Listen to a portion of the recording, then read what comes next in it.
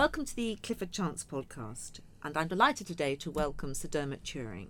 He is an alumnus of Clifford Chance, an ex-partner of mine, and in this capacity he's going to talk about a successful life after the law.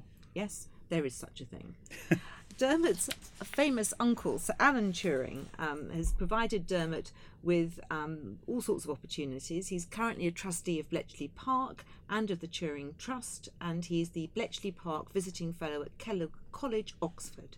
And he does, though, continue his interest in the financial world. However, it's not his illustrious uncle that I want to talk about first today, but in fact Dermot's new book, X, Y and Z, The Real Story of How Enigma Was Broken, which tells how French, British and Polish secret services came together to unravel the most important secret of World War II and what became of the people involved. And for my money, it's a great exemplar for people who are asking themselves, what is the role of European cooperation today? Because it's a marvellous example of that. And I don't want to say any more about it, Dermot, save to turn to you and ask you to give a little description of what the book is about and what made you write it. Well, I think probably most people in the UK and indeed many people elsewhere will think of Bletchley Park and Alan Turing very much in terms of the German Enigma cipher machine and the amazing success that Bletchley Park had during World War II in being able to decipher secret German messages. That is an amazing success story, and people are right to think of that. But there's a tendency to go on from that and assume that somehow some piece of genius sort of suddenly came upon Alan Turing sort of in the middle of the night at some point, and then suddenly he was able to invent this amazing machine called the bomb, which was designed to find the settings on the Enigma machine, and that sort of somehow came out of the ether, out of nowhere, and we should put that down to Alan Turing's genius. It's probably not my place to try and say that Alan Turing was not a genius, but on the other hand, he got there by taking the last step from a set of other steps that have been taken by other people in other countries, and Bletchley Park has therefore got a huge debt to those who came before them, and my new book is essentially about that pre-story. Where did the success of the bomb at Bletchley Park come from, and to whom does it owe thanks for being able to be as successful as it was during World War II? Let me just explain a little bit about that. If you go to the National Archives in the UK, there's a document in there which is dated from 1938, so just about a year before the war began, and the British are asking the French if they could explain to them how the Enigma machine worked. And that's a pretty astonishing piece of ignorance when you think that in less than a year's time they were going to be at war with Germany. They didn't know that at the time, of course. But within less than a year's time, they were not only at war with Germany, but they had also got to the stage where Alan Turing was able to describe his concept of an Enigma-busting machine to the engineers who were going to build it for him. So we went from not exactly zero knowledge, but a very, very low state of knowledge about the machine itself, to a technique which became, in some people's ideas, a war-winning weapon in less than 12 months. So how did that happen? And that's really the question that my book sets out to answer. Now, I've heard you talk about your book before. It was a great privilege and honour. And the first thing I recalled when I realised I was going to have the pleasure of talking to you today was the remarkable linguistic and mathematical combination which some of the Polish people involved in this story brought to bear. Can you talk a little about that? Yeah, well, the Poles have been fighting for their national existence ever since the end of World War One, because their country didn't exist before World War One. It had been swallowed up by the three empires on its borders. And so they were an emerging nation in 1919. they had to fight for their existence in a war that broke out almost immediately with the Soviet Union. And they won that war to a great deal because they had actually been able to break Russian codes during that conflict. And so code breaking had assumed a very significant place in the thinking of Polish military intelligence. So they were very keen to build up their code breaking capacity even in the peacetime that followed. And in particular, they realized when they started observing that ciphered messages were being enciphered using mechanical means rather than the old hand squared paper and pencil techniques that have been used in the past. They realized that if you're using a cipher machine, that's going to be something that involves mathematical techniques. And so they started hiring mathematicians to attend a code-breaking course as early as the late 1920s. So about 1928 they had the idea, 1929 they ran their first code-breaking course for mathematicians. And this was a remarkable thing. The British didn't start hiring mathematicians for their code-breaking institution until 10 years later. So they were really, really ahead of the game. And they were also ahead of the game because one of the consequences of Poland being partitioned before World War One was that some Polish people had grown up in German-speaking part of their occupied country, and so they'd had to speak German at school even though they spoke Polish at home. So these were bilingual kids who were also doing maths degrees.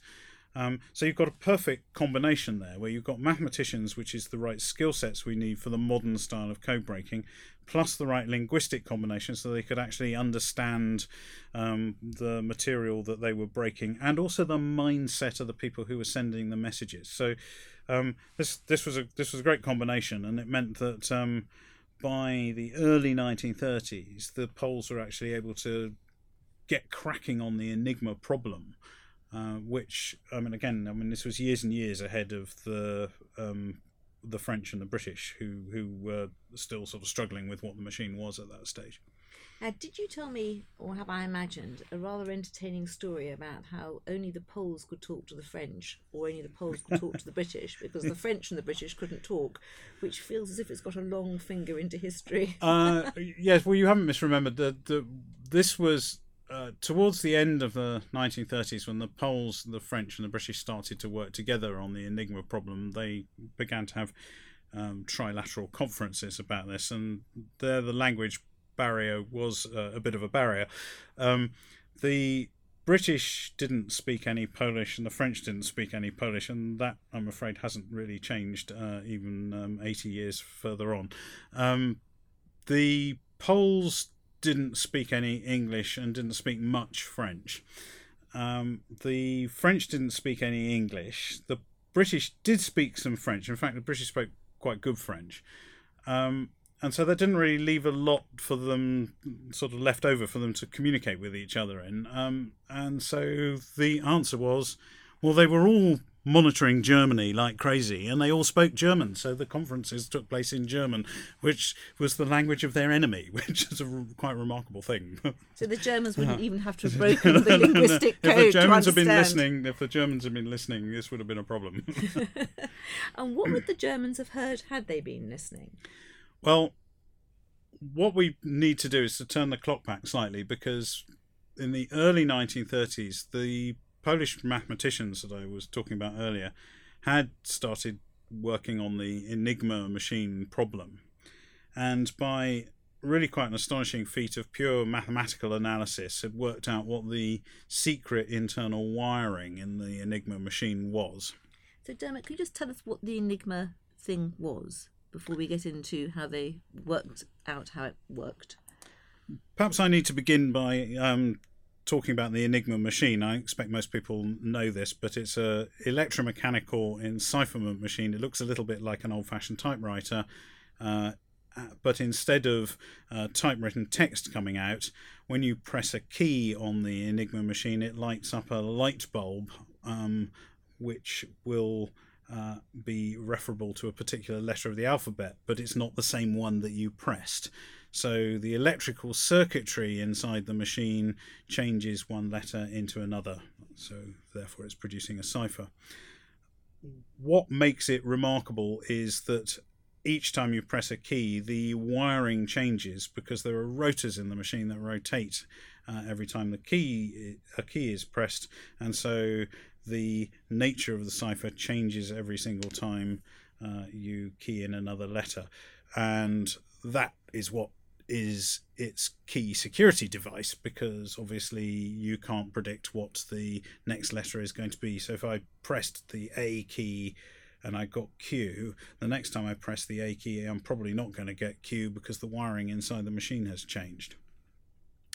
So the first challenge for the Polish codebreakers was to work out what that wiring was and how it changed every time you pressed a key. So they needed to find out what the wiring inside the machine was. They needed to find out what the wiring inside the moving parts of the machine, the rotors inside the machine, were, and then they might be able to start figuring out what the secret messages contained. But of course they weren't going to be able to go off and steal or buy a machine, so what they did was they approached the problem mathematically. And one of the Polish mathematicians, a guy called Marian Rejewski, figured out that you could reduce the workings of the Enigma machine to a set of equations, and he then did this astonishing thing where he actually solved the equations. This is the most astonishing piece of mathematical analysis. I mean, it really is quite phenomenal. And that meant that without actually having clapped eyes on a German armed forces Enigma machine, he was able to reconstruct the interior wiring of it in 1932. And then they could actually get cracking and find out how to read the secret messages. Now, what runs through your story always is nobility and a lack of recognition of the gifts, really, that these Polish gentlemen gave to their allies. I was thinking in particular that maybe nowadays one would fear that they would go straight off and sell it directly to the enemy and make some money, but that was not what the Poles did. Could you fill us in on actually how it was that they managed to start to benefit their allies, the French and the English, because some of that involves some very colourful characters, as I recall. The big challenge for any country in Europe in the 1930s was knowing who was going to be on whose side if a conflict broke out. And there was lots of debate going on as to who the belligerents were going to be. I mean, lots of people thought that the number one enemy was Soviet Russia. Lots of other people thought that the number one enemy was going to be Nazi Germany, and maybe they were both right. Some countries like Britain were trying very hard to be neutral, and therefore nobody particularly wanted to share their secrets with the British. The French didn't trust the Poles because the Poles were doing non-aggression alliances with the Germans, and that threatened the French and so forth. So it was a very febrile, very difficult time, not the kind of atmosphere in which you would expect anyone to be sharing their secrets with anybody else. The French thought they had a deal with the Poles whereby, because the French had supplied some secret documents, which is where the interesting characters in the story come in, they'd supplied some secret documents to the Poles which had helped Marian Rejewski with his mathematical analysis. They thought that the quid pro quo for that was that the Poles would actually share any breakthroughs they made on the Enigma problem with the French.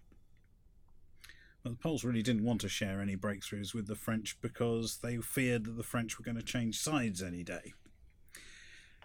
And this state of affairs carried on right through until really only a few weeks before World War II broke out. But by that stage, the Poles knew they were under serious threat from Germany. It was really, really important to bring the British and the French into a much closer alliance. And so the decision was taken right at the top of the Polish armed forces that they would reveal what they knew about the Enigma, which was basically everything, and certainly answered all the questions that the French and the British had got about the Enigma machine and how to read the secret messages. So they would trade this secret in return for more extensive military cooperation. And they did that in the third week of July 1939, so seriously only 5 weeks before World War II actually broke out. And that was miraculous, because it was that sharing of intelligence that enabled Bletchley Park to get cracking immediately and to get started on the development of a new super machine to break the Enigma cipher. So your story reminds me really of how crucial days can be during momentous historic periods.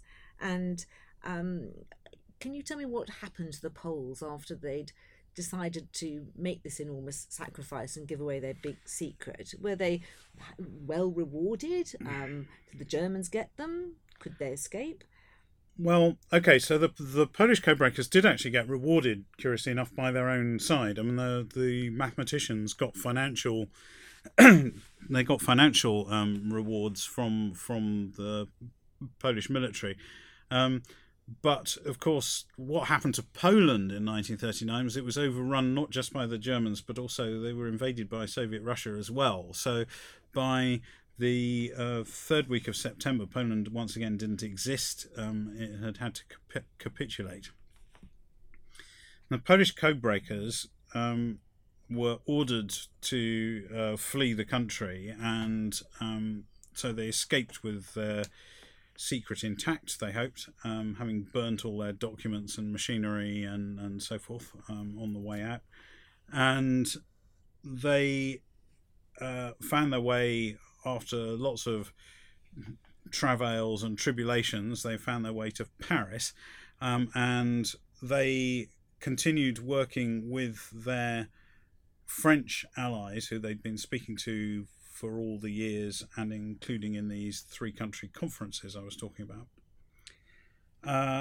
And the French were obviously still cooperating very closely with the British at the time, and so what happened during the period that the British call the Phony War, up until the invasion of France in 1940, the Poles were working in France for the French, but in close alliance with the British. So despite the fact that Poland had been overrun, they were still effectively fighting the code-breaking war on the same side.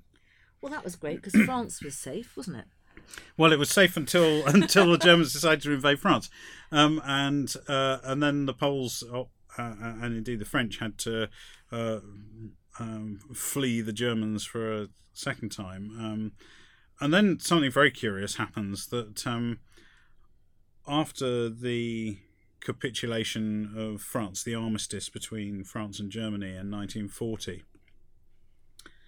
the French liaison officer, Gustave Bertrand, who was the head of the secret department that was responsible for Enigma in French military intelligence, he had not only whisked his precious Polish codebreakers out of the country so that they were safe from the Germans. He took them by plane to French North Africa.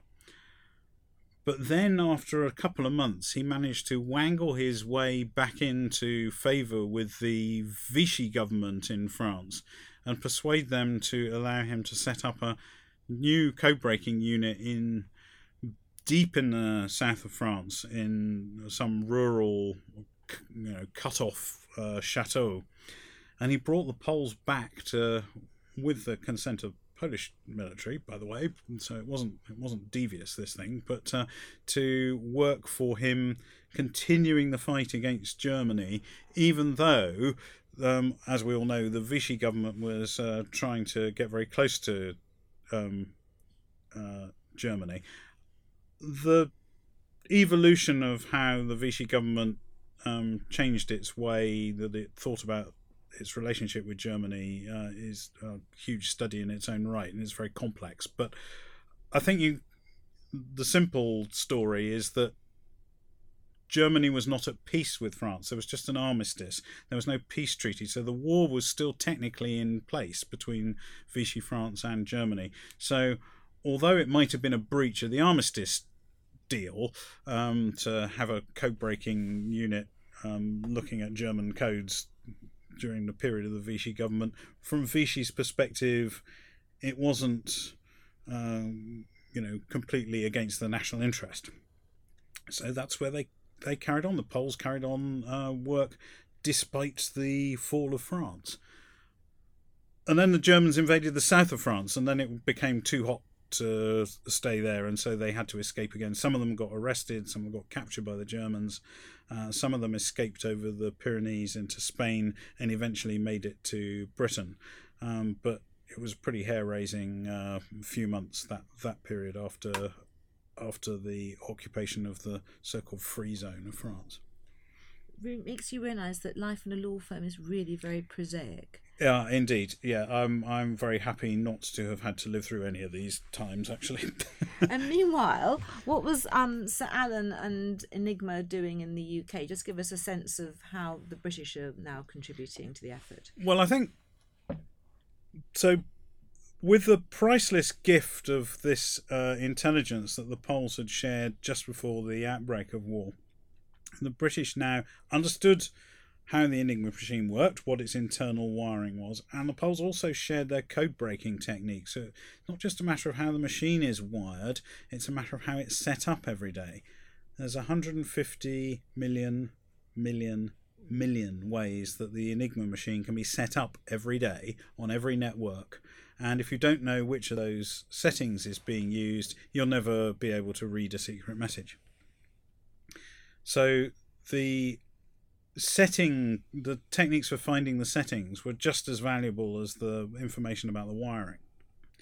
And so Alan Turing's machine, which was designed to help the British work out what the settings were, was basically designed almost immediately after this famous meeting took place. And as I said, it was in the hands of the engineers to try and turn his ideas into hardware by Christmas of 1939. Prototype got delivered to Bletchley Park in the spring of 1940. It didn't work very well, but by the time of the fall of France, a better design was being worked on by the engineers and was delivered to Bletchley Park just in time for the Battle of Britain. And that's when the British started to read Enigma messages in earnest. It was really just in time. It was by the skin of our teeth that the machine was actually able to be operational just about in time when the British found themselves in serious combat. And can you tell us any of the things that they read? Any significant messages?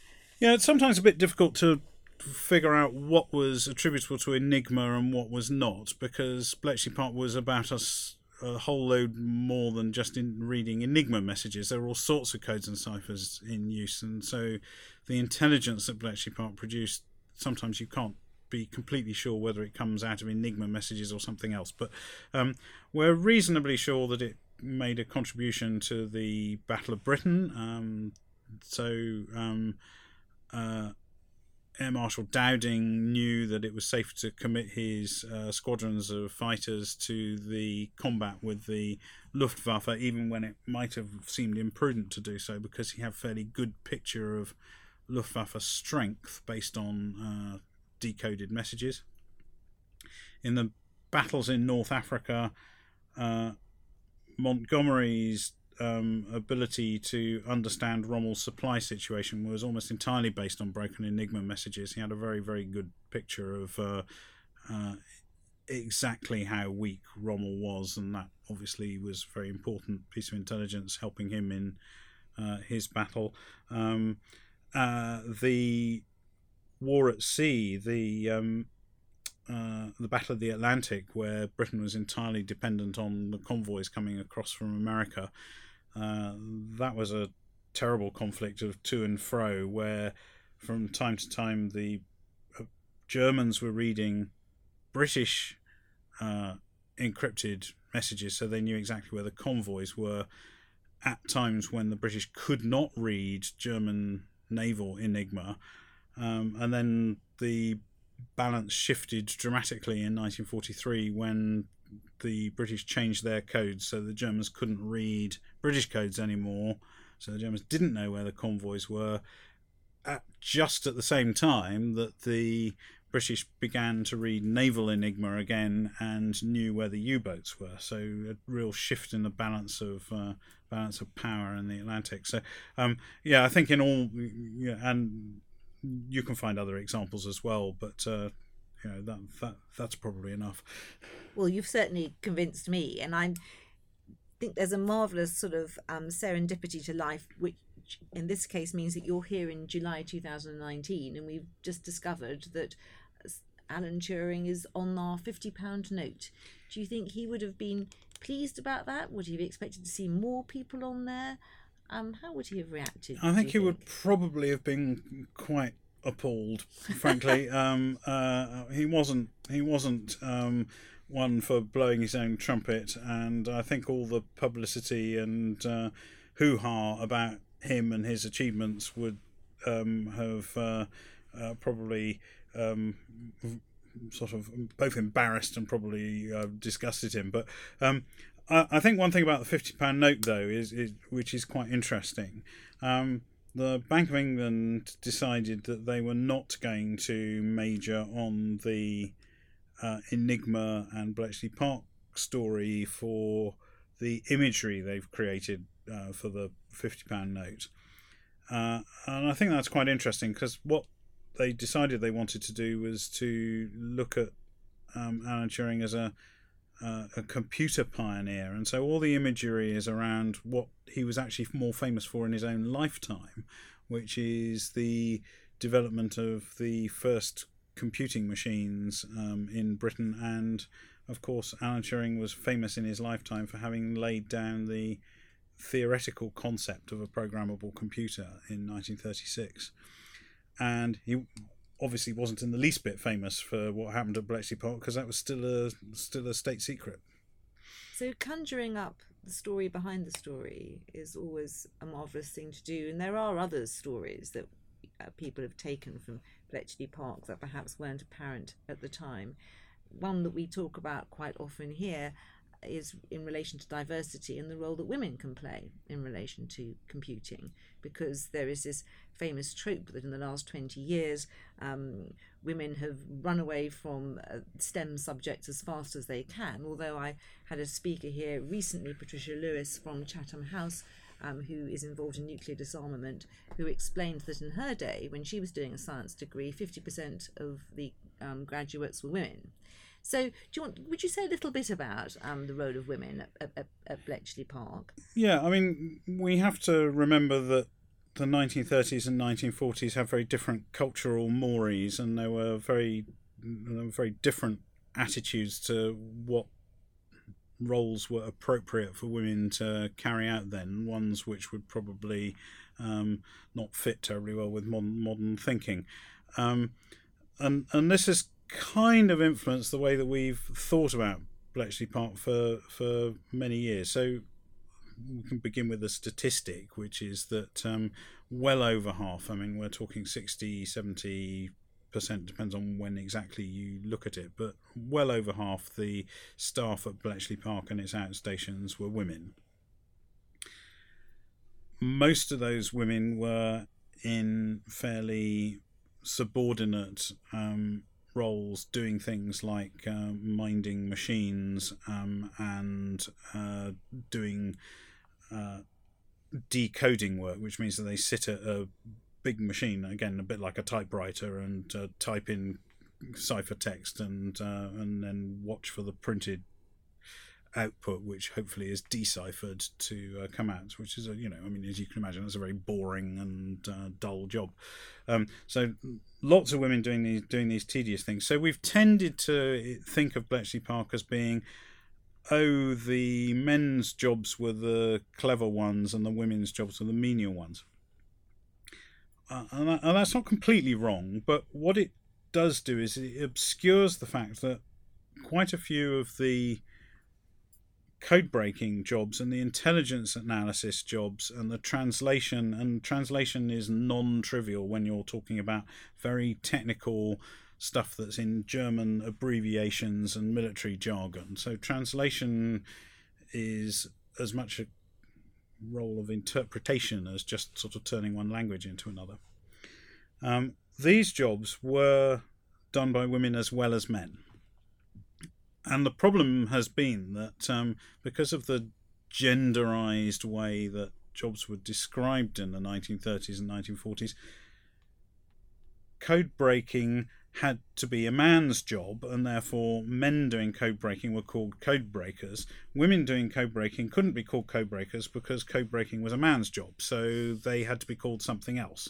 And so they were called translators or clerical staff. And so we've tended to look at the records and say, oh look, all the women were doing clerical jobs and all the men were doing code breaking jobs. And while that's not untrue, it's also not true either. You have to look behind the labels to work out what people were actually doing, and that comes through from what they talk about when they describe their jobs. And we know that there were plenty of women of the professor type as well as men of the professor type doing high-grade jobs at Bletchley Park. It wasn't 50-50, but there were plenty of them. And talking then of Clifford Chance connections, which you weren't, but we have a connection, Dermot. We also have a connection to one of the women who worked at Bletchley Park through Isabel Hessel-Tiltman, who works here. Do you want to say a little bit about her forebear? Well, this is very interesting because I've known Isabel for many years, and I'm now ashamed that I failed to put two and two together and realise that somebody called Isabel Hessel-Tiltman ought to be related to somebody called John Hessel-Tiltman. John Hessel-Tiltman was probably Britain's greatest code breaker. Alan Turing was absolutely not Britain's greatest code breaker. He was a great mathematician who found himself in a code breaking role. John Tiltman had been breaking codes since the early 1920s and carried on doing so until his late 70s. GCHQ wouldn't let him retire. And then when eventually they did let him retire, he was snapped up by the NSA, who then wouldn't let him retire. So this is why he carried on for forever. He broke everything. He broke Russian stuff, he broke Japanese stuff, he broke German stuff, he broke the most complicated systems you can imagine. And what's more, he invented codes and cipher systems that were used by the British services during World War II, and they were used securely and the Germans never broke them. So John Tiltman is an amazing character. He's very, very few people have heard of him. Very little is known about him, but that's absolutely classic for somebody who's in the secret intelligence service. You're not supposed to know about these guys, but no, he's truly amazing, and it's been quite remarkable to discover that Isabel is really rather closely related to him. And just talking about under recognition, and as we come to the close of this fascinating conversation, I wondered if you might tell me what happened to Marian Rejewski and the other Poles after the war. Were they richly rewarded and recognised for the work that they'd done? Nobody who is in secret intelligence ever gets richly or publicly rewarded, because that might tell somebody something that you really didn't want them to know. So unfortunately, no. Some things are very peculiar and very unjust. Marian Rejewski was one of the Poles who escaped to Britain in 1943, and he, again, after a lot of sort of agonising and heart-wrenching, decided to go back to Poland, where his family was after the war. Very dangerous thing for him to do, because as well as breaking German codes, he'd also been breaking Russian codes. And you can imagine that with the Soviets closely supervising the communist government in Poland, this was not an easy thing.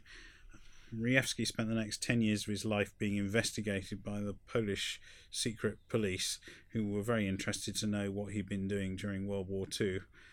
But somehow he escaped through all that. They didn't manage to pin anything on him, but it meant that he had to keep well below the radar, taking very boring jobs, and so that's quite the opposite of being recognised in any way. by contrast, Henryk Zagałski, who had worked with Rejewski closely throughout the 1930s, also escaped to Britain. They escaped together. And he stayed here. He fell in love with a British girl and became a mathematics professor, which is a sort of much more positive story. But there's an irony in this, because the academic institution at which he lectured, which eventually merged into what's now the University of Surrey. University of Surrey have got a huge statue of a code breaker in their grounds. So you might have thought that they would wish to honour their own alumnus, who was famous for breaking the Enigma code in the 1930s. No, the statue is of Alan Turing, who had nothing to do with the University of Surrey, whatever. And I find that sort of, and that's classic, that the kind of Alan Turing, who really wasn't a code breaker, though he was involved in the Enigma business at Bletchley Park, gets a statue at a university where the person who really did it should have a statue but doesn't. That's very bizarre. So I was trying to think of parallels from the past for today, and I'm thinking that fame is never fair. No, it's not. neither now nor before. However, I'm delighted that you were able to present to us an insight into history and an insight into how much more complicated the story of life is, how it's interwoven, how people need to cooperate, how they nearly foil each other in such an erudite and insightful way. Thank you so much, Dermot. If you want to read more about what Dermot's been speaking about, he has his new book, X, Y and Z, out, and he's also got an acclaimed biography of his famous uncle Alan called Prof. So thank you so much, Dermot, for coming and speaking to us today. And if you enjoyed that, you may be interested in listening to some of our other podcasts on cliffordchance.com, or for more information on business topics such as fintech, Brexit and global trade, have a look at our thought leadership pages and online hubs, Talking Tech and our Brexit hub. You've been listening to the Clifford Chance podcast. Please stay tuned for more coming soon to cliffordchance.com. Thank you.